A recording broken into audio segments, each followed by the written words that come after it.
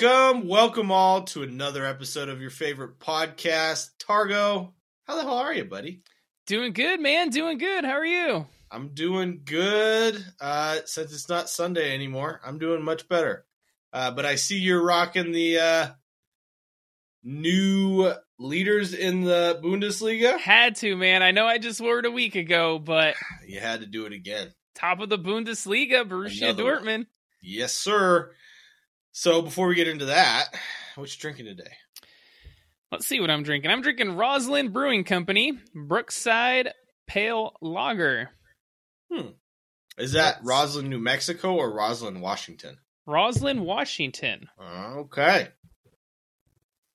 So, town up in the mountains.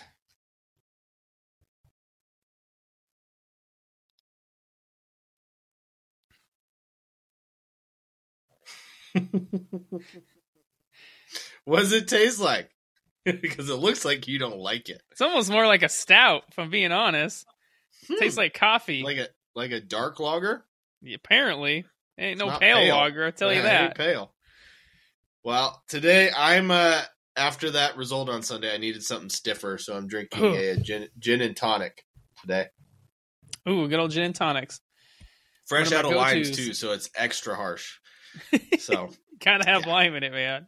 No, I got nothing. It's just tonic and gin, man. It's extra strong. Keeps me awake. Well, that's good. Anyways, those are our brews. Let's get to some banter. Welcome to Brews and Banter. Make sure to check out our social media platforms, Facebook, and check out our Facebook group, Instagram, TikTok, YouTube, and Redbubble. Check out our awesome merch on there. Pretty exciting. So, let's get into the action. First up, it feels like it was so long ago, but the Europa League second legs. I know, right? It really does seem like it was forever and a day ago. On the 18th, we had, both games. AS Roma against Bayer Leverkusen. I know you have been big on Bayer Leverkusen pretty much this calendar year, I would say. Yeah, I would say so. They were on a tear in the Bundesliga, liking what Xabi Alonso's doing there. And I've been kind of high on Jose Mourinho lately since his ego has shrunk a little bit, it seems like. I don't know about that. Well, I picked Roma. You picked Leverkusen. This one wasn't too exciting. It's kind of what we expected. Mourinho parked the bus and, made it to yet another European final. This one ended 0-0, 1-0 on aggregate. Roma getting the win. Leverkusen had 23 shots on goal and 72% possession and still couldn't find a way past the bus. It must have been a double wide. And a double-decker. Double-decker, double wide, whatever you want to call it, man. Because they could not find a way past Roma. No, they couldn't. I mean, they hit the crossbar in the first half, Moussa Diaby, but honestly, they didn't really create a whole much. I can't really think of Rui Patricio making a really nice save. So, I mean... Not really. Yeah, I mean, a couple shots that flashed wide and maybe one where he was kind of stretching for it, but otherwise, Roma looked pretty comfortable. Yeah, it was a very cagey affair, though. I think it was 8 yellow cards and almost quite 30 a few, fouls, yeah, something like that. It was a feisty one. Yeah, as you expect in a semifinal second leg. Yeah, and what you would expect out of a Jose Mourinho team that's just trying to, stop the buildup of play, waste some time, keep Leverkusen from really finding their rhythm. Next up, we had Juventus against Sevilla. This one, man, it was tied 1-1 after the first leg. We knew it was going to be tight, but we did not know it was going to be this exciting. Man, this was a real exciting game.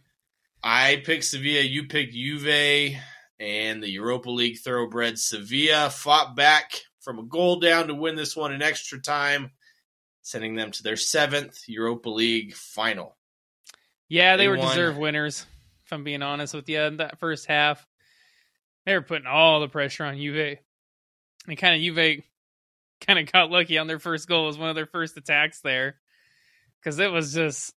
Szczesny was coming up with some saves and last-ditch tackles. It was, Sevilla looked real good. Deserve winners in this game. Yeah, I mean, Bonu had to come up with some good saves in the first half as well, as Juventus kind of built into the game. Yeah, it was one of those off a corner header, but yeah, that's kind of where Juve were trying to get up. They got a corner and they're trying to capitalize, but otherwise, through the build-up play, man, it was all Sevilla. It was. There was an incident towards the end of the first half when Juan Cuadrado fouled Olivier Torres. Oliver Torres, yeah. He caught him, man. And was it in the box? Was it not in the box? I thought it should have been a PK. I'm not going to lie. I agree with you. Yeah. He gets the top of his foot on the line, but contact wasn't made until it was mostly in the box. So. It was close. I don't know, man. I wouldn't say mostly in the box. I had to look at the replay 3 or 4 times to actually tell, but I think it should have been a foul. Yeah, I don't know. Maybe they get some sort of drone system that flies above the stadium, kind of sees the line as it happens. Needed it for that call. Yeah. Dusan Vlahovic put the old lady ahead in the 65th minute with a beautiful little chip over the goalie, only being on the field for a couple minutes. So lovely composure, beautiful strike, lovely composure, just especially for just coming on the field. So yeah, that was a nice finish by Vlahovic. It was. And then we had the goal of the match. Sevilla midfielder Suso leveled the match with a long-range bomb in the 71st minute. From the deep. And then the match went into extra time, and it took a goal from super sub Eric Lamela, former Spurs player, for those of you who didn't know, to rise above a crowded penalty area like a proverbial Jesus Christ of Seville with a wonderfully headed ball and send Sevilla to yet another Europa League final. This is their 7th. Like I said, they've won their previous 6. I think I saw, out of the past 10 years, they've won 5 of them. Yeah. Something like that. Until this year, they've been to 6 finals, won 6 of them. So one would say they are the Real Madrid from Wish. The bootleg Real Madrid, yeah, of the Europa League. Some bad news for Sevilla, though, in extra time. Marcus Acuna got his 2nd yellow card in the 115th minute, which means he will miss the final for Sevilla. You think he should have got a yellow card for that? For a second yellow for a red? Probably not, but time wasting is what it was for. He was taking a throw in. I mean, that sucks for him, man. He misses the final. Yeah, and he's a big player for them, too, as he was for Argentina. I guess, I don't know. I guess my question is, why couldn't the referee just add more time on? Tell him to hurry up. I had add another minute on. I don't know. Maybe he was fed up with him. No nonsense. I don't know. Apparently. I don't know. So all the finals are set. We have the Champions League final on June 10th, Manchester City against Inter Milan, which will be either a blowout or a tasty affair. We'll find out. Either a blowout or a 1-0 win. Yeah. I don't know which one to choose right now. I'll pick blowout. I'm probably leaning that way too. The Europa League final is on May 31st, Sevilla against Roma. And then we have the Europa Conference League final, Fiorentina making it to the final, beating FC Basel 4-3 on aggregate, and West Ham United, beating AZ Alkmaar 3-1 on aggregate, and that one will take place June the 7th.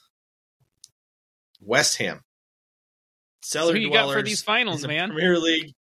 That's for a later date, my friend. Oh, later date. You don't want to give me a quick nope. Viewers a quick one?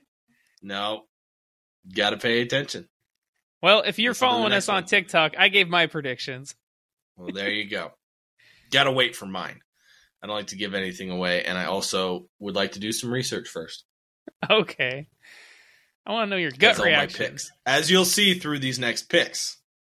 I got those 2 right, but didn't do very good. So, on the 18th in the English Premier League, we had Newcastle against Brighton after Brighton's 3-0 thrashing of Arsenal. I thought this one would be much closer than it was, picking Brighton to win. You picked Newcastle. Who did not? And this was a blowout the other way. Newcastle blowing out Brighton 4-1. Holy cow. Newcastle, from the first whistle, were piling on the pressure, and it paid off in the 22nd minute when Dennis Undav had an own goal, flicking a header from a Kieran Trippier free kick into the back of his own net. Yeah, off a corner. And then Newcastle got their second right before halftime in the 49th minute. A lovely free kick from Kieran Trippier found Dan Burn to head it in. Big man rising above. Dude, that first half was all Newcastle. It was. All Newcastle. Like, there was not much Brighton. Their goalie had to come up with some saves. Steele? Yeah. I think it's his last name. I'll be honest with you, I don't know if I saw them get past their own midfield line or attacking midfield line very much either.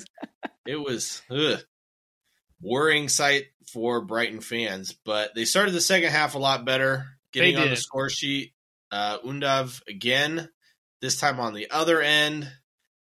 Lovely ball through from Billy Gilmore, put him in and put it between Nick Pope's legs.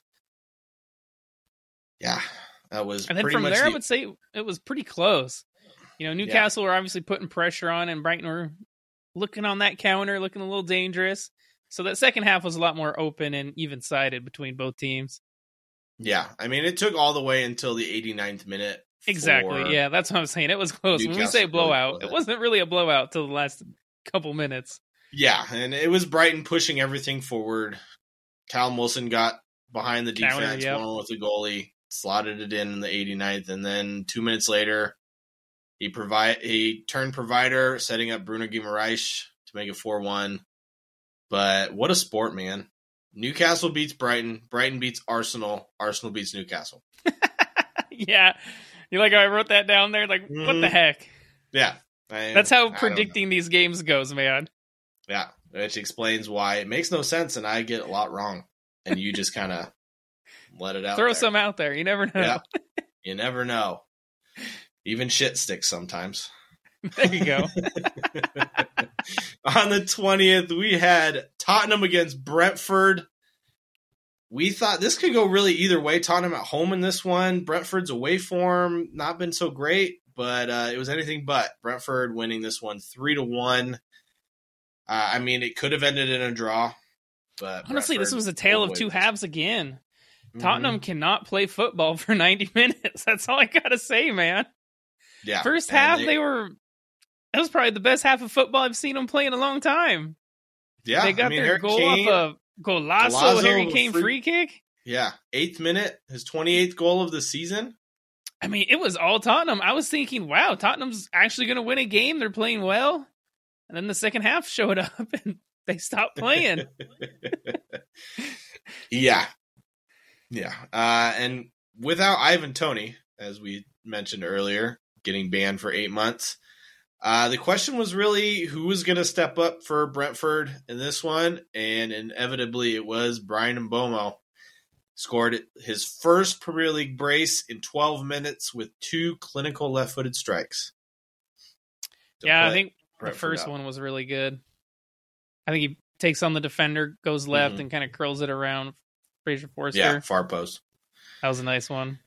And then Brentford wrapped up the win through Yoan Wissa, who made it 3 in the 88th minute after Oliver Skipp was caught on the ball outside his 18-yard box, and it pretty much summed up the second half for Tottenham, I will say. They played like crap, dilly-dallied on the ball too much, slow build-up. Yeah. Yeah, you can't lose the ball in your own 18-yard box, man. You're asking for trouble. Yeah, exactly. So this was Spurs' 14th loss of the season. With nothing really to fight for the rest of the season, we keep asking the same questions about this Spurs side. What needs to happen this summer to stop their rapid decline? New coach, new players, new philosophy, new culture. Because, I mean, barring, an Aston Villa collapse, I guess, against Brighton in the final week. I mean, Tottenham, the highest they can finish right now would be 7th, which is, I guess, a Europa Conference League spot. But, I don't see that happening either. I think they could. I mean, there's a chance. Like you said, Aston Villa will have to lose. Tottenham will have to win. More importantly, Tottenham will have to win, yeah. And their last game is against a team fighting for their life in Leeds United. Leeds United. And Leeds have to win that game. And I wouldn't be surprised if Leeds get something on them. I think all those teams down there, honestly, are going to be getting points this weekend because they're fighting. Yeah, everyone but Southampton because they're already doomed. Next up, we had Bournemouth against Manchester United. We both picked Manchester United, and you know what? They won 1-0, but I'll be honest with you, it wasn't super convincing. I thought they could have had more. I don't know. I think maybe they were... It definitely seemed, a little bit slower build-up. I think against a better opposition, they probably could have been punished. Yeah. But they also looked at times in control, but it's on those turnovers, man, when they lose the ball. Defensively, they look a little shaky. Well, let's talk about their one goal. And a beauty of a goal. It was a doozy. Wonderful scissor kick and improvisation by Casemiro in the 9th minute. How about the reaction, man? The ball coming to him, takes that deflection. Yeah. Able to get his body in position to get something on it. And hit a laser of a scissor kick into the top of the net. It was nice. Yeah, it was nice. Kiefer Moore got in behind the United defense with a big chance in the 84th minute, but a poor finish from a difficult angle straight into the legs of David De Gea kind of summed up the day for the Cherries. Again, I think I posted that Casemiro goal on our Instagram story. Just saying. Check it out. This was David De Gea's 500th game for Manchester United. Holy crap. Yeah. He's been around a long time. He's the last player remaining from their last title win. He won the title? When they win that title? A long time ago. Yeah. I think he was like 18 years old. I remember he came over real young. Yeah. With a win in their next game or point, essentially, United qualified for the Champions League. Where can United improve next season? Is it striker, center back, goalkeeper? That was my question to you, man. Well, you answer first, and I'll tell you my opinion. So, yes, striker.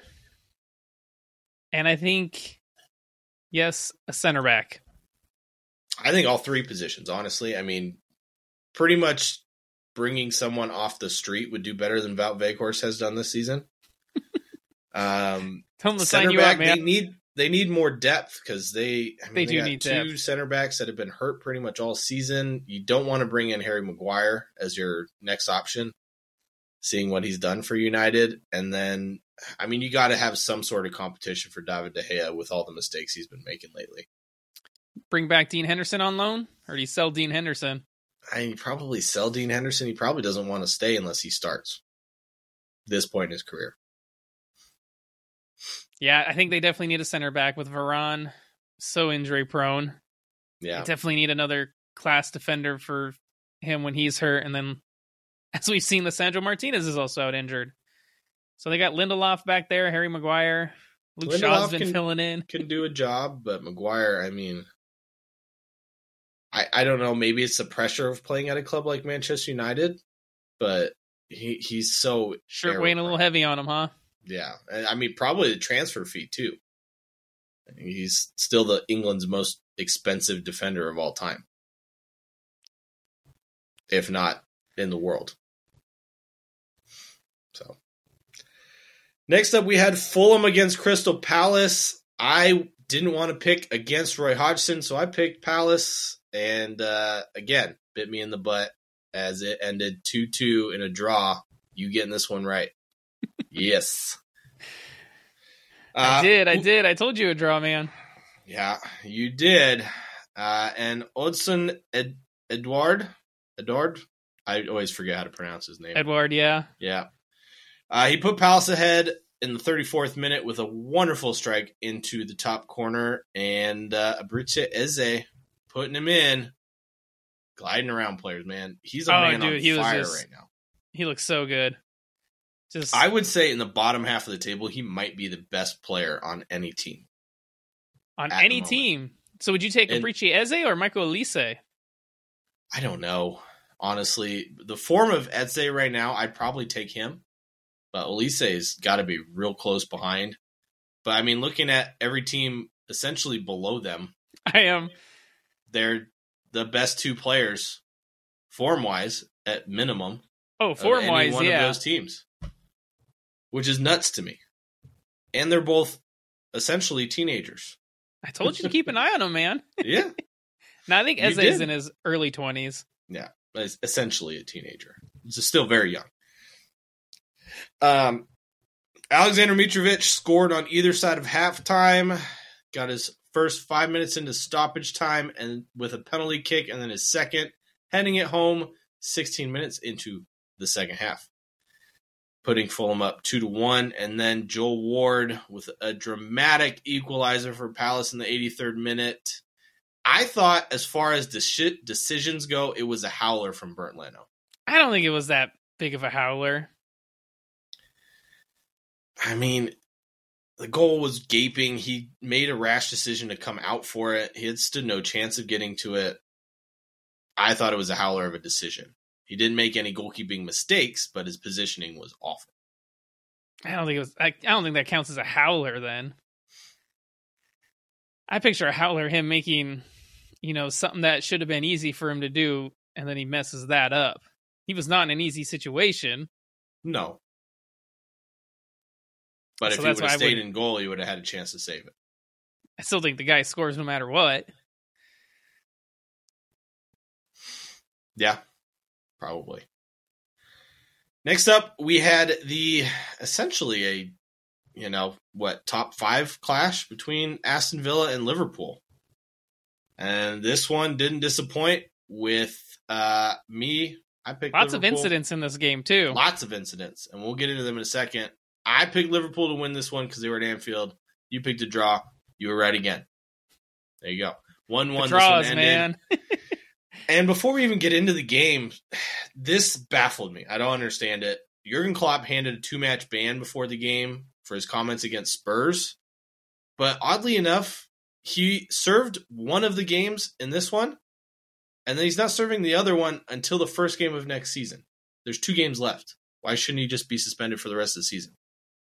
You can pick and choose, apparently, what games you want to miss. It literally makes no sense. You get suspended 2 games, it should be the next 2 games, not, oh yeah, you get to coach the last game of the season. Yeah, I agree with you. It's baffling. But Ollie Watkins had a glorious opportunity to put Villa ahead on the 22nd, only to miss his penalty kick wide. He did. Yeah. Konate with a reckless foul in the box, by the way. Completely was a foul. Yeah. Jacob Ramsey continued his hot streak, putting the Villains ahead on the 27th minute. Beautiful cross by Douglas Luiz, met by Ramsey, who started the whole play. Was anyone for Liverpool at fault for this one? Yeah, that right back. Trent Alexander-Arnold, my man. His defending. He got sucked infield, didn't hang out with Ramsey, who was behind him. Yeah. Stay with your man. Yet another one. That's simple. That's why he's making a transition into midfield, I guess. Imagine he's already there. Defending was that simple, where you just have to keep an eye on your guy. Yeah. Mark your guy. You're mine. I'm staying with you. He doesn't get the ball. Yeah. There you go. Yeah. So Villa was up pretty much the entire game until Mr. Clutch himself subbed on for his last game at Anfield. Bobby Firmino. Mo Salah gets the ball on the right side, takes a touch, plays a absolutely sublime outside the foot cross to Bobby Firmino's foot, who puts it right in the near post, 1-1. Yeah, I couldn't really ask for much better of an ending. I guess the only way it could be better if it was the winning goal. Yeah. But still a great send-off for Bobby Firmino to score in his last home game. Yeah. Been a long time servant of the club. Some great scenes front between three that him. did very well with Sadio Mane and Mohamed Salah. Yeah, one of the best partnerships in Premier League history, I would say. But, I mean, some great scenes after the match for Bobby Firmino and Anfield faithful on the Klopp end. Or Cop end, not Klopp. I get those mixed up. Yeah, it's a Cop end. You'd have to check out our Instagram story to see that, but, just saying. I mean, what a faithful servant he's been at Anfield. Sad to see him go, but I think it's probably time. They knew it. He knows it. Move on for... Do we know where he's going? No, it's free agent. I guess Barcelona's looking at him as they look at every free agent signing. Honestly, he could do well in some of these other teams down below. I think he'll probably go to a Spain or Italy. Probably. I'm thinking Spain. But I think he could do good maybe at a Crystal Palace. Yeah. I mean, I don't think he's going to. Wolves? Yeah. I could see that with the amount of Portuguese and Brazilian talent they have. We'll see. Where do you guys think he's going to go? Make sure to let us know on our social media platforms.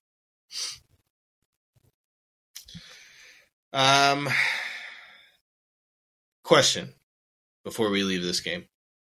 Should Tyrone Mings have gotten a red card for his high boot to Cody Gakpo? Yeah. I did see Cody Gakpo pull up his shirt, and there were definitely cleat marks, literally from his collarbone all the way down. It's like Wolverine went after him, man. Yeah. He had it slashed all down his chest. Yeah, I mean, his foot was up straight into the chest of Cody Gakpo. He saw him coming. I will say credit to Mings. He got the ball. Probably that's what saved him from getting a red card. I think that's what's different than kind of the Diego Jota or I think there was one that happened in a Tottenham game, Tottenham-Chelsea. Mm-hmm. I can't remember who was involved. Probably Romero. I think it was for Richarlison, actually. But I know, for example, Jota's, when he went for the ball, the player, he didn't see the player, whereas Ming saw the player coming at the ball. So, yeah, that was a bad one. And what about that Virgil van Dijk goal that was called back for offside? He was offsides in the build-up. I saw the replays. But do you know why he was offsides? It's a kind of a newer rule. Because the ball... Wasn't it a deflection off his own player? No, it was off an opposing player, which is what makes it interesting. Yeah. So, yeah, it was Luis Diaz. He goes to head the ball across goal, and he has Van Dijk next to him in an offside position. The ball goes off of a Villa defender, I think it was Konsa, and then falls to Van Dijk, who then plays it into the middle, and it eventually gets put into the back of the net. But because Konsa he didn't have control of the ball, it wasn't an active control on the ball, that's why it was deemed offsides. AKA, he didn't trap it, he didn't make a trying to pass it or an active clearance. It kind of just bounced off his knee or shin or whatever, and then fell to Van Dijk, who then played it across. Yeah, I had to read up on that one. I thought that was interesting. Yeah. Because I think back in the days, those would have stood because it came off an opposing player. Yeah, 100%. And I mean, if it wasn't for VAR, it would have stood. So, okay. Next up, we had Wolves against Everton. Everton fighting for their lives, trying to stay up. Wolves safe at this point. We both picked either or team to win. This one ended in a draw, 1-1. Huge point for Everton. Keeps them 2 points out of the drop zone. Hwang Hee-chan opening the scoring in the 34th minute. And I'll be honest with you, Adama Traore showing why we've all come to love his, thunderous runs, I want to say, because of how big he is. But shrugging off defenders left and right, because he's lathered with baby oil. Can't grab him. And then he had his shot parried. He's all lubed up, man. Yeah, all lubed up, ready to go. Had a shot parried by Pickford straight into the path of Hee-chan, left with a simple finish. I will say it was a very nice save from Jordan Pickford. Originally, yeah. But can't do anything about the finish, bouncing it right to Hee-chan. Everton having their fair share of chances. Finishing betrayed them for most of the match. Looking at you, Dominic Calvert-Lewin. Dude, guy needs to work on his heading, his finishing. Dude, he's a striker. He's been around for forever, and he cannot buy a goal. You think he stays at Everton next season? No. No, Even I if don't they care go down? if they stay up or not. I don't think he stays. Mostly because I think Everton want to get rid of him and his high wages because he has not done anything for them. But Mina, who's been around for forever, it seems like, with the leveler Colombian for Everton, to snatch them a draw at the death in the 99th minute of 10 minutes of extra time. Tarkovsky with the header across, Mina with the finish. I mean, it's absolute scenes for Everton fans. They needed that point desperately. Yeah, so now here on the last day, they're in control of their own fate. Yep. They're sitting in 17th place on 33 points, 2 points above 18th and 19th Leicester City and Leeds United. It's going to be a very exciting final day for the relegation race. Because what happened at the other end of the table, not so much fun. So next up we had Nottingham Forest against Arsenal. Arsenal playing to keep their title dreams alive. We both picked them to win, hoping and praying that would stay the case, and it was not. Nottingham Forest win this one 1-0. First off, Arteta changed the formation to 3 at the back. 4 central mids, 3 up top. Thomas Partey essentially playing a inverted right back. He looked lost, man. 100%, the whole game. He is not a fullback. No.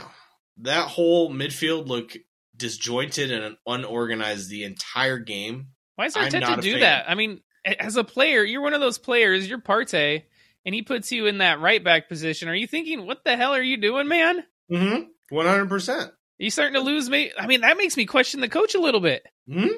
Yeah, this was not a Thomas Partey thing. This was 100% a Mikel Arteta thing.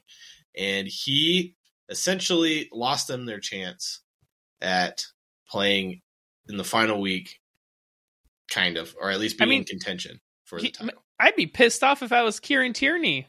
Yeah. Your left back's out injured. You have Kieran Tierney sitting on the bench, and he can't get into this team? They play Kivior over there? Yeah. Or Xhaka, whoever? Makes no sense to me. I think Granit Xhaka was playing more as a left back, which last time we saw that was a blowout against Liverpool. So it made no sense to me. You've been playing so good all season. You're playing a Nottingham Forest side that, if you're playing with your normal formation, stand no chance. If you play the way you've been playing all season, why change it?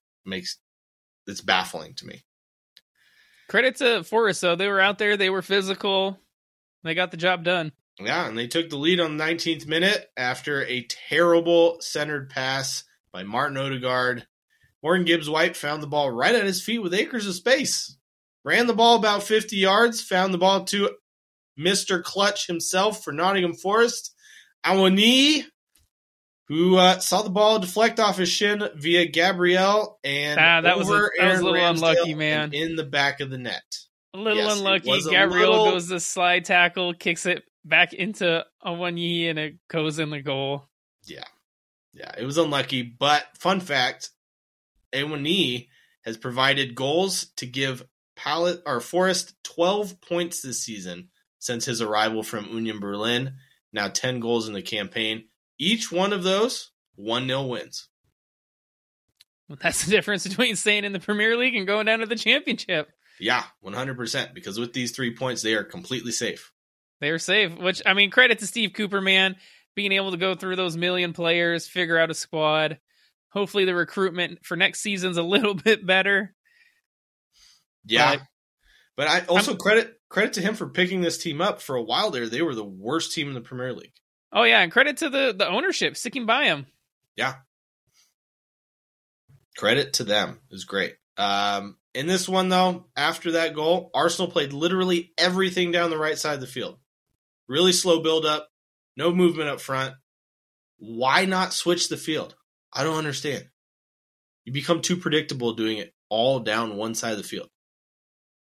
It's because it's where Saka is. No Martinelli. He's out for the rest of the season. Leandro Trossard has the second most assists on the entire team and played half as many games as everybody else. Gabriel Jesus was brought down in the box on 54 minutes, no VAR check whatsoever. It actually wasn't in the box. It was just outside. Okay. Well, but does the defender grab him? My next question. Yeah. No foul was given whatsoever.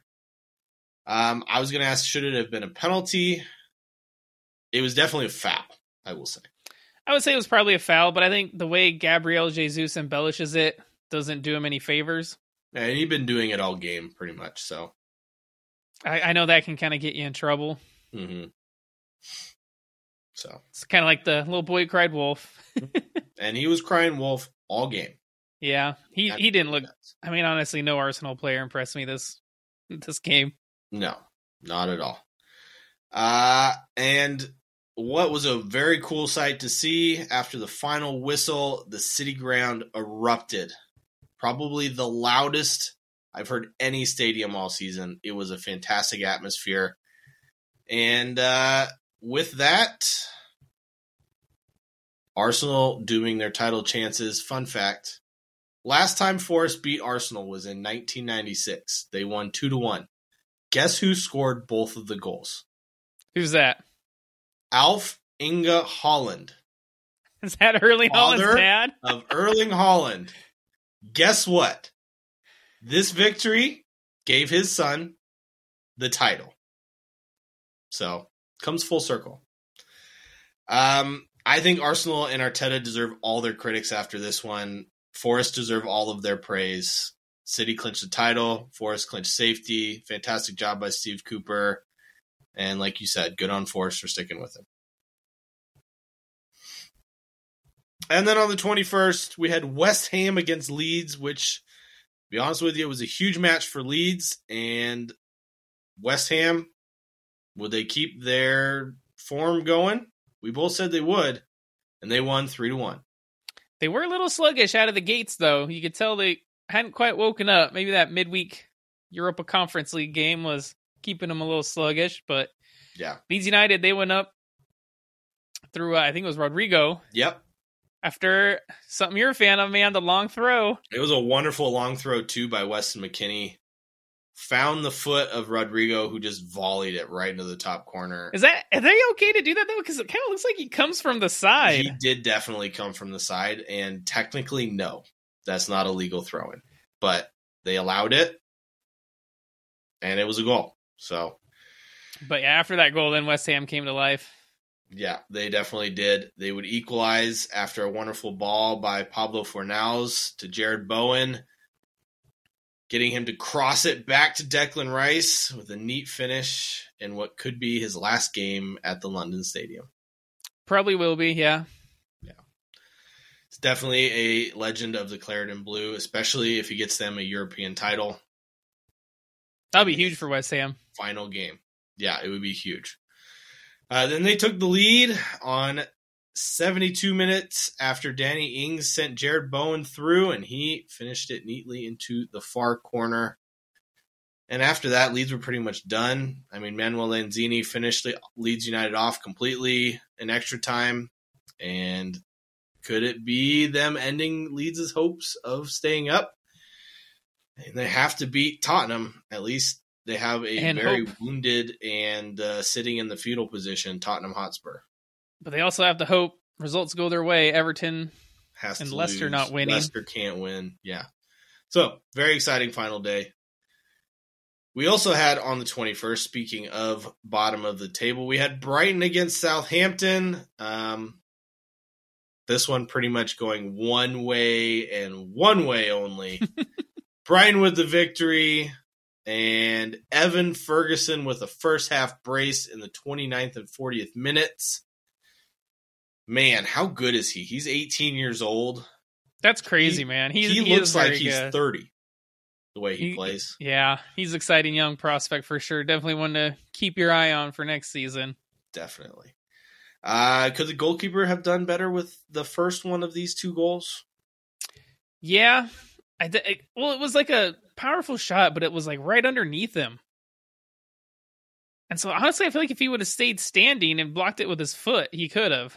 Yeah, or went down sooner, either one. But yeah, but it was one of those, where it's like kind of right next to you, and he tries to drop down, and it squeezes underneath. Those are tough for goalies, but his second one was a lovely run from none other than Kiro Matuma. Set him up. Matuma showing good strength. Perfect cross to the outside of the boot. Ferguson it was a beautiful run, man. Beautiful run from it. So we come to expect from him now. Yeah. Another one to watch. Definitely. If not already there. And then Mohamed Elyounoussi got one back for Southampton in the 58th minute off of a corner kick. Fantastic delivery from James Ward-Prowse. Put it on a dime, man. Yeah. I know you've asked that question already, so I'm not going to ask it, but I have to. Does he stay at Southampton next season? No. Yeah, I know we talked about this recently. I think you said he would. I think he will.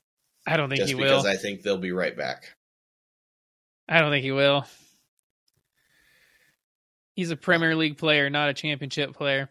Yeah, but he's also a club legend at Southampton and a Southampton man through and through. So we'll see. We'll see. Does money trump loyalty? Usually nowadays it seems like it. Yeah. Speaking of loyalty, Theo Walcott thought he had the leveler in the 62nd minute, only to be offsides. But man, so close, man, by a shoelace. Oh man, I hate those toe. Decisions. I hate those decisions so much. I hope they change that rule. That if it, they're not, man. They got VAR now. They can draw the line and show you. If the line is covering the player's toe, I think it should be advantage goes to the attacker because it's deciding more and more and more games when I don't think things that tight should be offsides. Personal opinion. I don't think that'll change, man. Yeah, probably not. Speaking of things changing, though, Pascal Gross with a beautiful near post drive after some lovely play to free himself from the defender. Slotted it near post to tie him for the all-time leading goal scorer for Brighton, tying Neil Maupay. Neil Maupay is their top scorer, huh? Yeah. Brighton have not been in the Premier League very long. No, they haven't. Only a few years. Yeah. But I don't think the goalie saw pretty much any of it until the very last. No, because he was beat near post, and that's where I'll give him the benefit of the doubt. Had a defender in front of him blocking his side of the ball. Yeah, but great play by Gross. Otherwise, I hate it when goalkeepers get beat near post, man. Oh, yeah. As a coach, it's got to drive you nuts.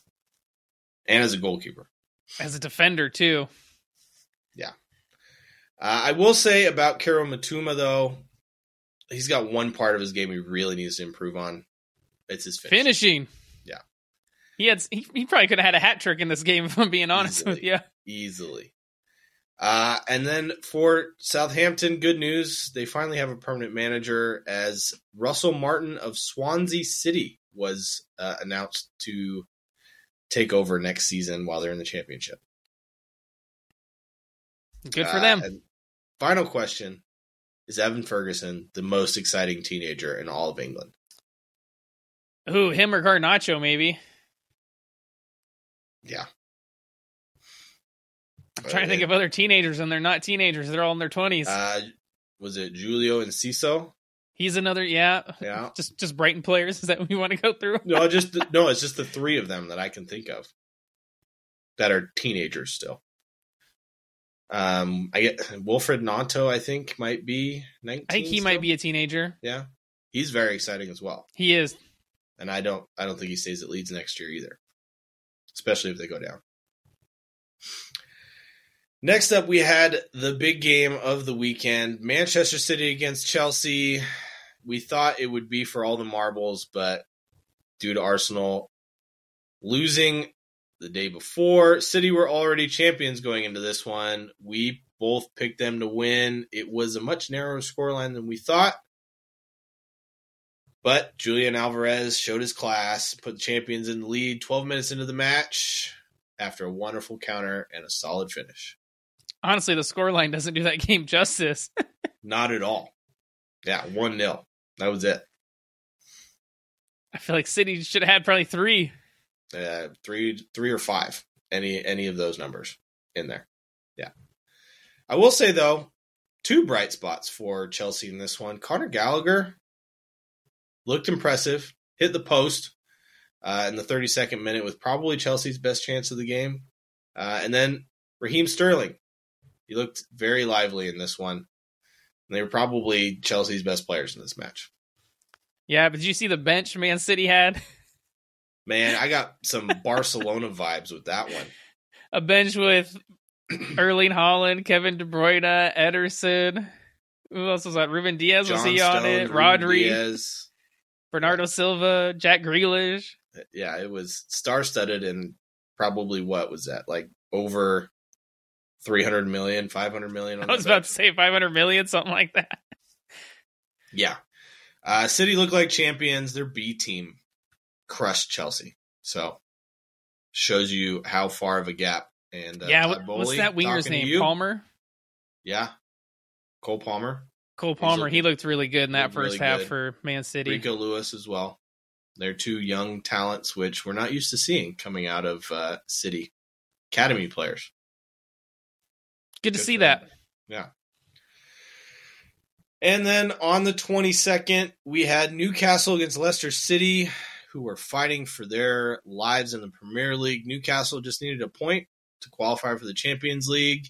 We both picked Newcastle, but you know what? It was kind of a unlucky draw for Newcastle, I will say. How many times did they hit the post? I know at least 4 times. Yeah. Leicester's defense, though, it looked pretty good compared to what it has been of late. He kept the clean sheet, man. What more can you ask for? Especially against a rampant Newcastle side that was... the pressure was on Leicester the whole game. They dominated this match for 80% or 80 minutes, essentially. I think I saw a stat where Newcastle had like 367 passes in the first half, and Leicester City had 76. I know I saw a stat, it was in the second half at some point, 50th, 60th minute, something like that. Leicester hadn't had a shot on goal. Mm-hmm. Yeah. And I think Newcastle had like 13 or something like that. 4 of them hitting the post. I mean, Bruno Guimaraes easily had he was like those a chances. Foot out. Yeah. Maybe less. He could have reached out and touched the crossbar. His hand was touching the post. Ball comes to him, hits his head, hits the post, goes out. Like, okay. He didn't even know what happened. Callum Wilson probably will be pissed off and feeling very unlucky in this one because he had an effort to hit the post, came back to him, open goal, heads it back, cleared off the line by a defender. Yep, I remember that one. Yeah. Good defending there. Good clearance off the line. Good defending. And then Leicester's pretty much only chance of the game came in the 92nd minute. Castagna, yeah. Thought he made the breakthrough from point-blank range, but Nick Pope with an incredible save to keep it scoreless, and Newcastle qualifying for the Champions League for the first time in 20 years. Their last top 4 finish was 2002, which means the last time they played in the Champions League was 2003. All right, and Leicester, man, that keeps them in 18th, 31 points, and they have to win their next game and hope Everton lose. Still a massive point for them or to draw. Keep pace. Yeah. A loss there pretty much would have doomed them. Actually, no, a draw doesn't do it. They need Everton to lose. Yeah. They have to win, and Everton has to lose. Well, Everton can get a draw, and Leicester win. And Leicester will win, stay up on goal difference. So, all right. We have one more game this week, at least midweek, which is tomorrow for the Premier League, and it's a doozy. We have Brighton against Manchester City at the Amex. What are your predictions for this one? City, man. Really? Nothing to play for. Away against Brighton. They got a B team that wants to get stuff done. They still got Julian Alvarez, Riyad Mahrez, and I bet you Haaland plays in this game. I think that Brighton... I think a full strength squad shows up. Yeah? For Man City. I don't think so. Nah. That Champions League game's not for a while, so... No, but I think the full strength squad will show up the last game of the season. Think so? Yeah. But I'm going to pick a draw in this one. I'm going to go outside the box. I think Brighton desperately need a point in this one. point for them will officially, no, it won't, because they're already doomed for outside of Europe, which is Tottenham. But it'll give them some breathing room in Aston Villa. So get them a Europa League spot, which they just. That's going to be exciting, man. I hope we see Brighton in the Europa League next year. I do too. Yeah. Imagine 2 teams from the Premier League in the Europa League next year. You got Liverpool, European Giants, and Brighton. I would be rooting for them every single week, hands down. So that concludes our coverage of the English Premier League. Targo, let's take it to Spain and La Liga, where we had some big headlines and some big matches. We do, man. We got some big headlines, some big upsets. We had Barcelona against Real Sociedad. That was on the 20th. Real Sociedad getting the win, 2-1. Yeah. So I thought they'd get something out of this game, but I definitely didn't think they were going to beat Barcelona. I'll tell you. No. Mika Moreno, man, in the 5th after a poor giveaway from Barca. A little lucky, goes through Ter Stegen's legs. And then Alexander Sorloth in the 72nd. Oh, man, Zubamendi had a fantastic tackle to start this counterattack. Oh, dude, beautiful. He is one to watch. I'm excited to see who he's going to play for next season. And then Barcelona's goal came from, who else? Robert Lewandowski, header in the 90th. Honestly, Sociedad, dude, they played well, created lots of chances. Probably could have had 1 or 2 more. Yeah, it was definitely a deserved win for them. They forced Ter Stegen some fantastic saves, that's for sure. Yeah. Then on the 21st, we had Atletico Madrid against Osasuna. We both picked Atletico, and they won 3-0. Yeah, jumping back up into second for at least the time being. That's right. So, started off, they came out flying, man. I mean, they had 2 goals taken back from offsides, and Griezmann hit the post. This was all just in the first opening minutes. Yeah, I felt really bad for Osasuna, because they've been playing so good all season. Yeah. And Atletico Madrid tore them apart. They did. Yannick Carrasco put Atleti up just before the half, finishing off a wonderful counter. Yeah. Assisted by none other. Yep. The man, Antoine Griezmann. The pink-haired myth himself. The legend. And then Saul doubled the lead in the 62nd with just a beautiful take and finish, honestly. Oh, yeah. It was pretty. But, yeah, and then Angel Correa finished it off in the 82nd. Atleti, man, they were in cruise control in this one. They were, and Osasuna really didn't stand a fighting chance in this one. No, they didn't. But there's the next game we're going to talk about. There's some talking points in this one, man. There were some issues. It was Valencia against Real Madrid. It ended 1-0 for Valencia. We both picked Madrid. Mm-hmm. Diego Lopez put the home side in front in the 33rd after some wonderful play by Justin Kluivert. Kind of had a turn and shot. Probably was a shot, but yeah, it ended up being a pass. And man, poor defending from Ferland Mendy. Yeah. Poor defending.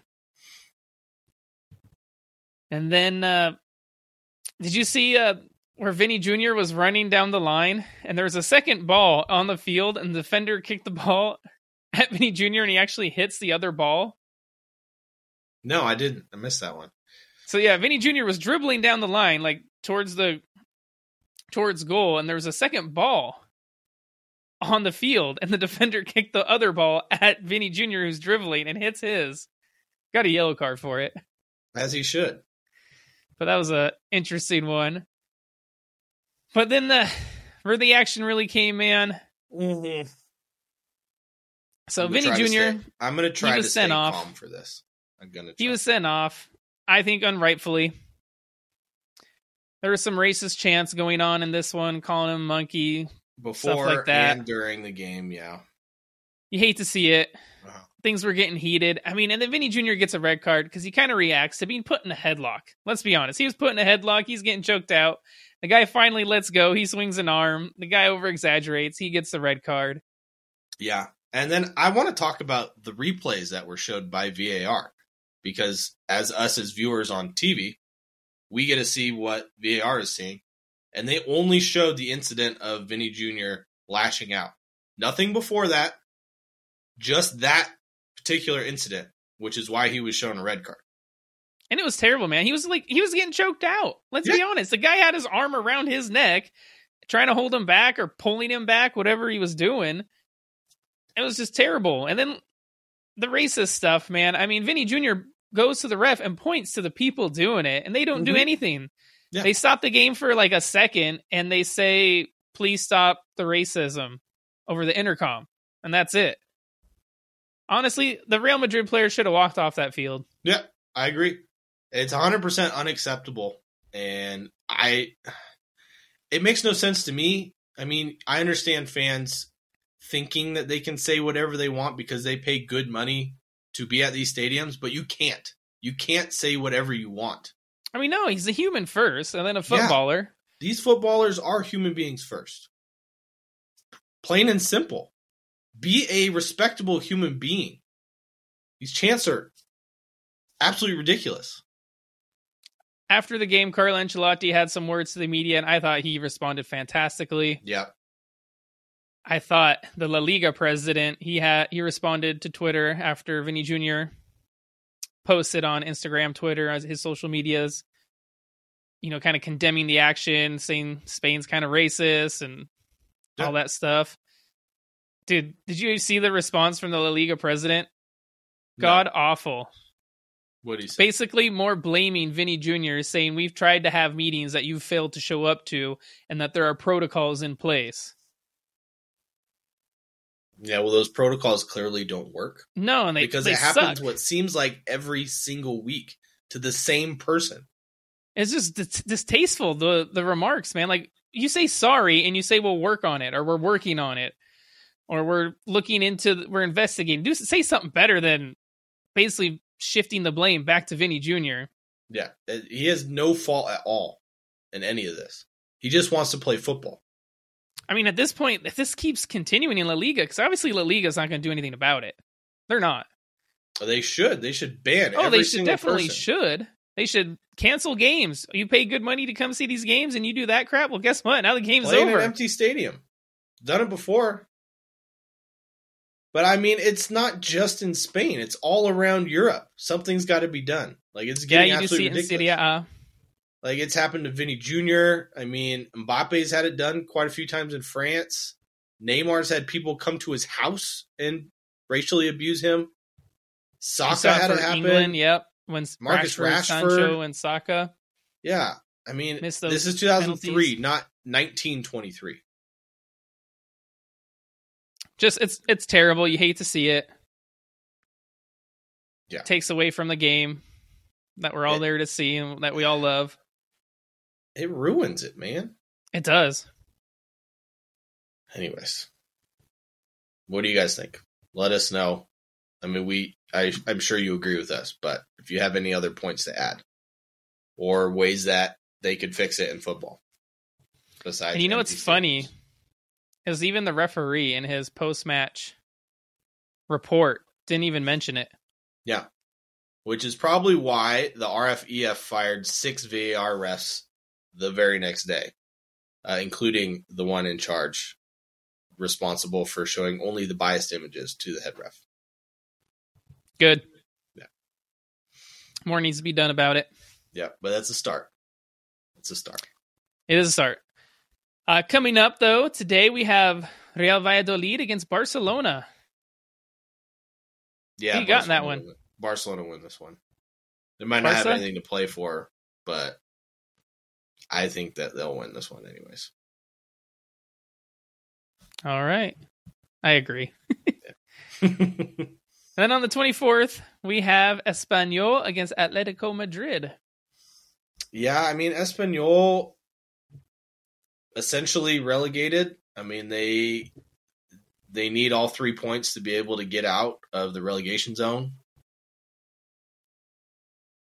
I don't think Atleti lose this game or even get a draw because they're still fighting to stay above Real Madrid and capture that second place spot. So yeah, Atletico are now in second place, point above Real Madrid. I agree, Atletico. Yeah. All right, to the Bundesliga where we had a bunch of surprise results. On the 20th, we had Hoffenheim against Union Berlin. We both picked Union to win, and guess what? They lost. I told you, man, I can't get Union Berlin right. Save my life. We'll just have you not pick from now on. Hoffenheim winning this one 4-2. Ilas Bebu with the first goal after a terrible header back from the Berlin defender in the 22nd minute. And then 3 goals in the first half, 3 goals in the last minute plus stoppage time, and Hoffenheim win in a thriller. Kramaric with the brace, putting Hoffenheim up 2-0 in the 36th, and then put the game out of reach in the 89th minute via the penalty spot. Aissa Laduni thought he had given Berlin a hope and a prayer of getting something this match 5 minutes into extra time, but Munis Dabur in the 99th minute put this one away. And like you said, you always get Union wrong. I do. So whatever you pick, I'm going to pick that so you don't get the point for it. Fair enough. I'll just change my answer after the fact. I'm kidding. I'm always going to pick Union. Next up, we had the leaders at the time, Bayern Munich against RB Leipzig, who are fighting essentially to secure a spot in the Champions League for next season. And with this result, they did. Surprisingly getting a 3-1 win over Bayern Munich. We both got this one wrong. I thought it would be a draw. You picked Bayern. Either way, both got it wrong. Serge Gnabry opened the scoring in the 25th minute with one of his signature goals. Ferocious shot, picking the ball up and beating the goalkeeper. And then it took until the 65th minute when Konrad Laimer, future Bayern midfielder, on a 4-on-1 counter, put the ball in the net to tie the match. And man, this was really a story of Bayern getting caught on the counter. Poor defending, yeah. Yeah. Nkunku was bundled over in the 75th minute for a penalty kick. And, the resulting penalty kick was put right down the middle to give RB Leipzig the lead and open the door for Dortmund in the title race. And in the 84th minute, a handball was called off a corner. Penalty was called for Leipzig again, and Dominic Szoboszlai stepped up to finish off Bayern Munich. Really was a tale of two halves, though. It was, yeah. Yeah. So in the second half, right there at the beginning, they changed their right back. They brought on a real left right back in Benjamin Hendricks. Made a world of difference, man, against Cancelo. Huge. Yeah, Cancelo getting caught farther and farther up the field the whole match, pretty much. And I think, honestly, this game really showed the frailty at Bayern Munich at the moment. Especially their defending, man. They are not defending well. Yeah. What a terrible decision to fire Julian Nagelsmann. I agree. It was awful. And I don't think Tuchel is really going to do much better. Quite honestly, right now, he's doing much worse. yeah, he is. He might not even make it through the summer at this rate. Because on the 21st, we had Augsburg against Borussia Dortmund, who had a chance to go top of the league with one game left. And they did. They won 3-0, very convincing fashion. We both thought they would. Felix, was it Udokai? I don't know. Udokai, yeah, I was going to say that. He was sent off for deliberately pulling down Guerrero as the last defender in the 38th minute. You think it was a red card? I don't know. Was he the last defender? I feel like Guerrero kind of got sandwiched. I feel like there was a defender right there. I don't know. Either way, if he would have beaten that defender, I think he would have been on a breakaway. That's how the ref saw it and gave him a straight red. But I don't think it would have mattered either way because Sebastian Aller sent Dortmund top of the table in the 58th minute with a wonderful finish into the bottom corner from a tight angle, showing that he is finally back to full fitness and full form, and it's so cool to see. It is, yeah. And for those of you who don't remember, he was out half the season with testicular cancer. So he's back and flourishing, and I love to see it. Speaking of flourishing, Marco Reus, man, what a game he had. Had a shot saved, leaving an easy tap in for Aller to get his brace on the 84th minute, and then Julian Brandt made it a rout in stoppage time with a lovely finish for himself. Dortmund, 1 game away from a title, and it would be their first title in 11 years. Yeah, that's how dominant Bayern Munich have been. Yeah. Very exciting, and like I said before, I thought Bayern Munich would get the title, but I was hoping they didn't. I think Dortmund might have it now, man. It's in their hands, that's for sure. It's in their hands. Next up, we had Bayer Leverkusen against Borussia Mönchengladbach. Leverkusen with the chance to put a gap on themselves between them and Wolfsburg for 6th place. And I picked Leverkusen because I thought they'd do it. You picked a draw. After 20 minutes, I thought I was 100% correct. Yeah, Leverkusen were cruising in this game. They were, man. And then just mistakes, man. They made mistakes, and Gladbach scored and ended 2-2. Yeah, it did. I mean, Adli gets put through on goal and goes between the keeper's legs in the 15th minute, and Karim Demirbay headed the ball across from Jeremy Frimpong in the 20th minute. And then after a terrible touch from Leverkusen's goalie, Jonas Hoffmann, he punches the ball. Pounces on the ball, sorry. Pounces on the ball. Sliding it home in the 58th minute. Yeah. And then their second one was an interesting one. It was. Gladbach had a forward kind of standing on the goalie, and the defender goes to pass it back to their goalie. Pass it right back to this guy who lays it off for Lars Stindl and finishes it. Yeah. Tale of two halves for Leverkusen. Terrible mistakes. They got lazy. Cost them the game. So that leaves them 1 point above Wolfsburg. 1 game left. They're sitting in the Europa Conference League spot currently with no chance of catching Freiburg, who are in 5th. With a minimum of a Europa League spot. So good for them. Next up, we go to the Serie A. And in Italy, man, it's been a whirlwind. Let me say that. Because AC Milan are all over the place. Losing games left and right, drawing games left and right, and then finally winning one when it mattered. They played Sampdoria, and they won 5-1. As we said, couldn't pick a better time to play Sampdoria. Yeah. Who are sitting in last place. Yeah. Rafael Leao got the scoring started just 9 minutes into the game after some fantastic play by Brahim Diaz. And then the ancient one himself, Fabio Quagliarella. Quagliarella scored for Sampdoria in the 20th minute after a cutback from the goal line. And then it was all Milan after that. Olivier Giroud got hat trick goals in the 23rd, 29th off a penalty kick in the 68th. And then Brahim Diaz chipped in with a goal in the 63rd minute after Milan sliced open the Sampdoria defense with the easiest of tap-ins. They played well. They did. Moving on to the 21st, we had the big game of the weekend in Italy. Yeah. Napoli against Inter. You both thought Inter's recent form and Napoli's struggles would result in an Inter win, and it was old Napoli showed up, man.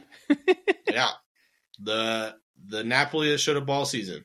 They won 3-1, and I'll be honest with you, this one really wasn't close at all the entire time. Oh, it was all Napoli. Yeah. But kind of a similar scenario. Napoli beat Inter, Inter beat Milan, Milan beat Napoli. Yeah. And all were convincing fashions, so... Roberto Gagliardini was sent off in the 41st minute for a second yellow. Andre Frank Zambonghisa, the man with the longest name in all of football, started the scoring late in the second half.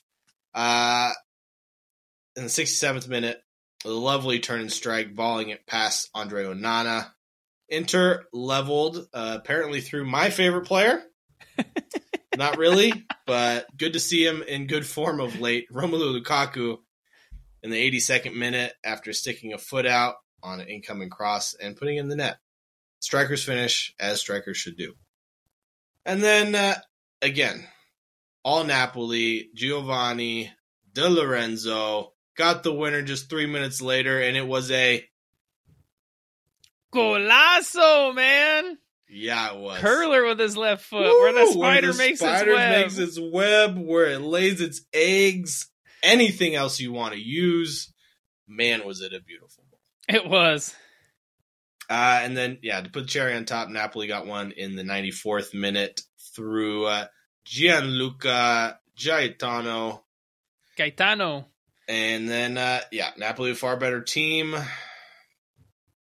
Talking point in this one, Victor Osimhen subbed off, throwing a fit. Not too happy. Wouldn't shake the assistant coach's hand or give him a high five. I don't read anything into it. I think he just wanted to destroy Inter Milan. Yeah. Next up, we had Udinese against Lazio. I picked a draw. You picked Lazio. It could have gone either way, honestly. Lazio getting the 1-0 win, and the lone goal was a penalty kick in the 61st minute scored by Ciro Immobile. I don't think this was a penalty. Soft. Very, very soft. It was so soft. If at all, yeah. Yeah. Lazio had the better chances. They hit the post in the 64th minute. Udinese thought they had a leveler in the 85th. It was offsides. But other than that, not really much to speak of. Nope. Moving on. On the 22nd, we had Roma against Salernitana. This one, we both thought Roma would win. Keep their Champions League hopes alive. This ended in a draw, and I'll be honest with you, Salernitana were the better team in this entire game. Definitely like they had some good chances, didn't they? Yeah. They took the lead early, and this one was a beauty. Oh, my goodness. What a touch, man. What a deft touch. Dennis Bergkamp vibes. Antonio Candreva getting his name on the score sheet. Ball played over the top. He runs in behind the defense. Ball goes over his shoulder. He hits it with the outside of his boot with an outstretched leg. Top corner. Beauty. First beauty. Time. Yeah. Yeah. And it was like a 40-yard ball, too. Oh, no, it was a lovely ball over the top. And then he has to watch it all the way. Rui Patricio just stood there and watched. Nothing he could do about it. Admiring its beauty, as he should. Yeah, it really was.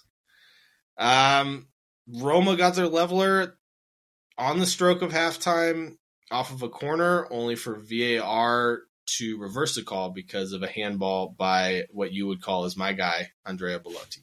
That's right. Roma did actually make the breakthrough, though. 2 minutes after the half, Steven El Shaarawy scored following a set piece. Memo Ochoa kind of to blame for this one. Yeah, not the best parry. Doesn't parry it out or away. Mm-hmm. Falls right Gives to it right to El Shaarawy, yeah. But Salernitana would regain their 1-goal advantage in the 54th minute after Krzysztof Pajcek had a shot blocked, only for it to find Baule Dia for a simple finish. And I say simple. You say it wasn't simple at all, man. It was like a back heel. He did make it look pretty, though. Roma leveled the match in the 83rd minute. The ball was bouncing around in the box following a corner. Fell to Nemanja Matic, and he smashed it past the goalie. Oh, he did. He just got a hold of all that ball, rifled it in there. Yeah. And then some scenes in the 94th minute as Dia was held back by Nikola Zalewski. It wasn't a hold back, man. It was a pretty bad, obvious one. No, he grabbed his shirt. And his arm around his shoulder/neck. And then Dia pushed him back, which caused the benches to clear and Mourinho and Paulo Sousa to be sent off. So they both miss essentially probably the last 2 games of the season. So, yeah. Next game you'll probably see Mourinho in would be the Europa League final. Next up, we had Empoli against Juventus, and big news coming out mere minutes before this game. I think it was like 20 minutes before the game started. The Federal Court of Appeal upheld the verdict to deduct Juventus, not 15 points, but 10 points this time, which dropped them down to 7th right before the game started. That was already going. already going downhill for Juventus, and pretty much a 13-point swing in a matter of an hour and a half, 2 hours. They lose this one 4-1. Crash, man. Yeah, they did not look good this entire game. They did think they had the lead off a corner when the ball bounced around in front of goal, only for the ref to blow a whistle, calling a foul. I didn't think it was a foul. No, I didn't think so either. I thought that goal should have stood, if I'm being honest. It was very, very soft. Empoli was given a penalty after a rash challenge by Milik on Nicolo Cambrehi. Francisco Caputo stepped up, slotted it home, giving Empoli the shock lead. In the Again, I thought Juve got hard done by. I thought it was very, very soft. I thought it was a penalty. I thought it was similar to that Ciro Immobile. Soft, man. Fair.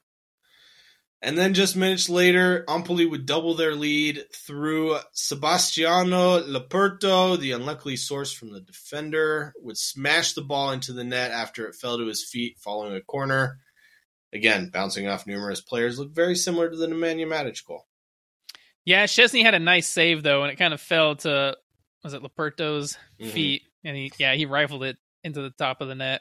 Yeah. Roof of it. Bremer would have a glorious opportunity in the 24th minute. Probably, 3 or 4 yards out? He blazed it over the crossbar. He did. Simple finish, open net. It looked like it almost hit his leg twice, like his knee and then his foot. Yeah. That was a weird one. Which is unlucky for him. And then Juve's problems go from bad to worse just after the half. Empoli making it 3, with Caputo getting his second of the match. It was a poor giveaway. Oh, dude, terrible giveaway in Juve's own half. And credit to, was it Caputo, man? Nice little chip right over Szczesny as he comes sliding out.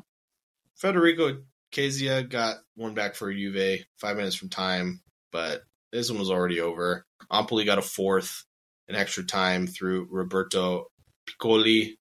But yeah, for the old lady, I think it's 13-point swing. They are now 2 games left. They have to have Milan lose both their matches, one of them being against Juve, to even stand a chance of Champions League football. I don't think they get Champions League. I don't think so either. It's a nail in the coffin. Yeah. See, maybe if they would have stayed down there, they would have beat Sevilla and made it to that Europa League final. I think you probably would be right with that one. They probably would have had a little bit more to play for, that's for sure. Yeah. So 28 games this week. We both suck, but you still are better. So Woo-hoo! I got 10 of 28. You got 12. You take home the title. We both suck. I'm worse. 4-1. Good job, my friend. Yeah. It was all those draws I predicted. All right. So let's change gears. English Premier League end of the season awards. Most of these stats are based off of stats prior to, or essentially the 18th of May. So we got player of the season. Your nominees are Kevin De Bruyne, Erling Haaland, Harry Kane, Martin Odegaard, Marcus Rashford, Bukayo Saka, and Kieran Trippier. Easy decision. Erling Haaland. Yep. Yeah. Yeah, the man's got 36 goals and 7 assists in 33 appearances. Couple of snubs, though, I feel like. Mohamed Salah, Ivan Toney? Yeah. I think Mohamed Salah is a big one for me. Ivan Toney, too, but I would assume the betting scandal kind of took a place in this one. A little asterisk over his head. Yeah, I mean, Mo Salah, he got 36 appearances, 19 goals, 10 assists. I mean, that's better than Saka. That's better than Rashford. Discussion, yeah. Mo Salah as well. I mean, he definitely deserved to be on there, especially after the World Cup. I mean, 19 goals, 10 assists. Ivan Toney, 20 goals, 4 assists. They both deserve to be on there. I don't see why they're not. Make the list longer. I don't care. Put them on there. Take Kieran Trippier or Marcus Rashford or Bukayo Saka off. Yeah. Any one of those. Or I guess you really can't take off Harry Kane, but... No, 27 goals, 3 assists. All right, manager of the season. This is where I'm going to struggle, man. Tougher for me. I'm going to struggle with this one. We got Mikel Arteta, Roberto De Zerbi, Unai Emery, Pep Guardiola, Eddie Howe, and Marco Silva. So I want two answers from you. I want who you think is going to win and who you want to win. If they're the same, then just say it's the same. I think Eddie Howe or Mikel Arteta might win it. I don't know, man. I don't know who I want to win it. Again, Arteta's done fantastic compared to last year. Yes, Arsenal crumbled at the end. Roberto De Zerbi, honestly, has done fantastic with Brighton. He would probably almost want to be my favorite. Unai Emery has done fantastic since he came to Villa. Probably wouldn't give it to him because he wasn't there a full season. Pep. Neither was De Zerbi, though. No, he's not. He came... like 10 games, not even 10 games. He came pretty early, though. Yeah, okay. But again, Emery, for what he did before Steven Gerrard, Steven Gerrard kind of... Aston Villa looks rough, and Unai Emery completely turned him around. Pep, man, Pep just is Pep, winning everything. Yeah. I mean, how can you not pick him? Eddie Howe, like I said, man, done fantastic with Newcastle. You remember a year ago, they were fighting relegation. And honestly, Marco Silva, I could honestly probably replace him with either a Ten Hag or Thomas Frank. Thomas Frank for me, definitely. But I mean, Ten Hag, if he wins the FA Cup, wins 2 trophies in his first season, gets United Champions League football. Yeah, I almost worth feel a like shout they in do my these eyes, man. awards too early.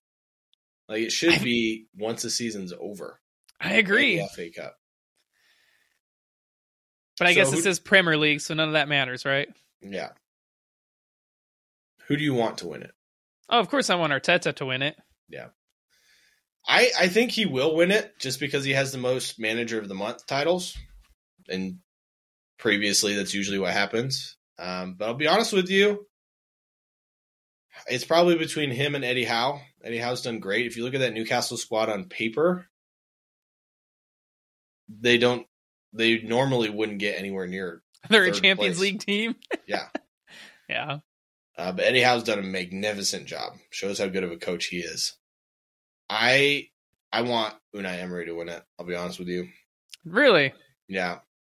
The amazing job he's done taking Villa from what was it, 18th place, all the way to a Europa League spot, pretty much.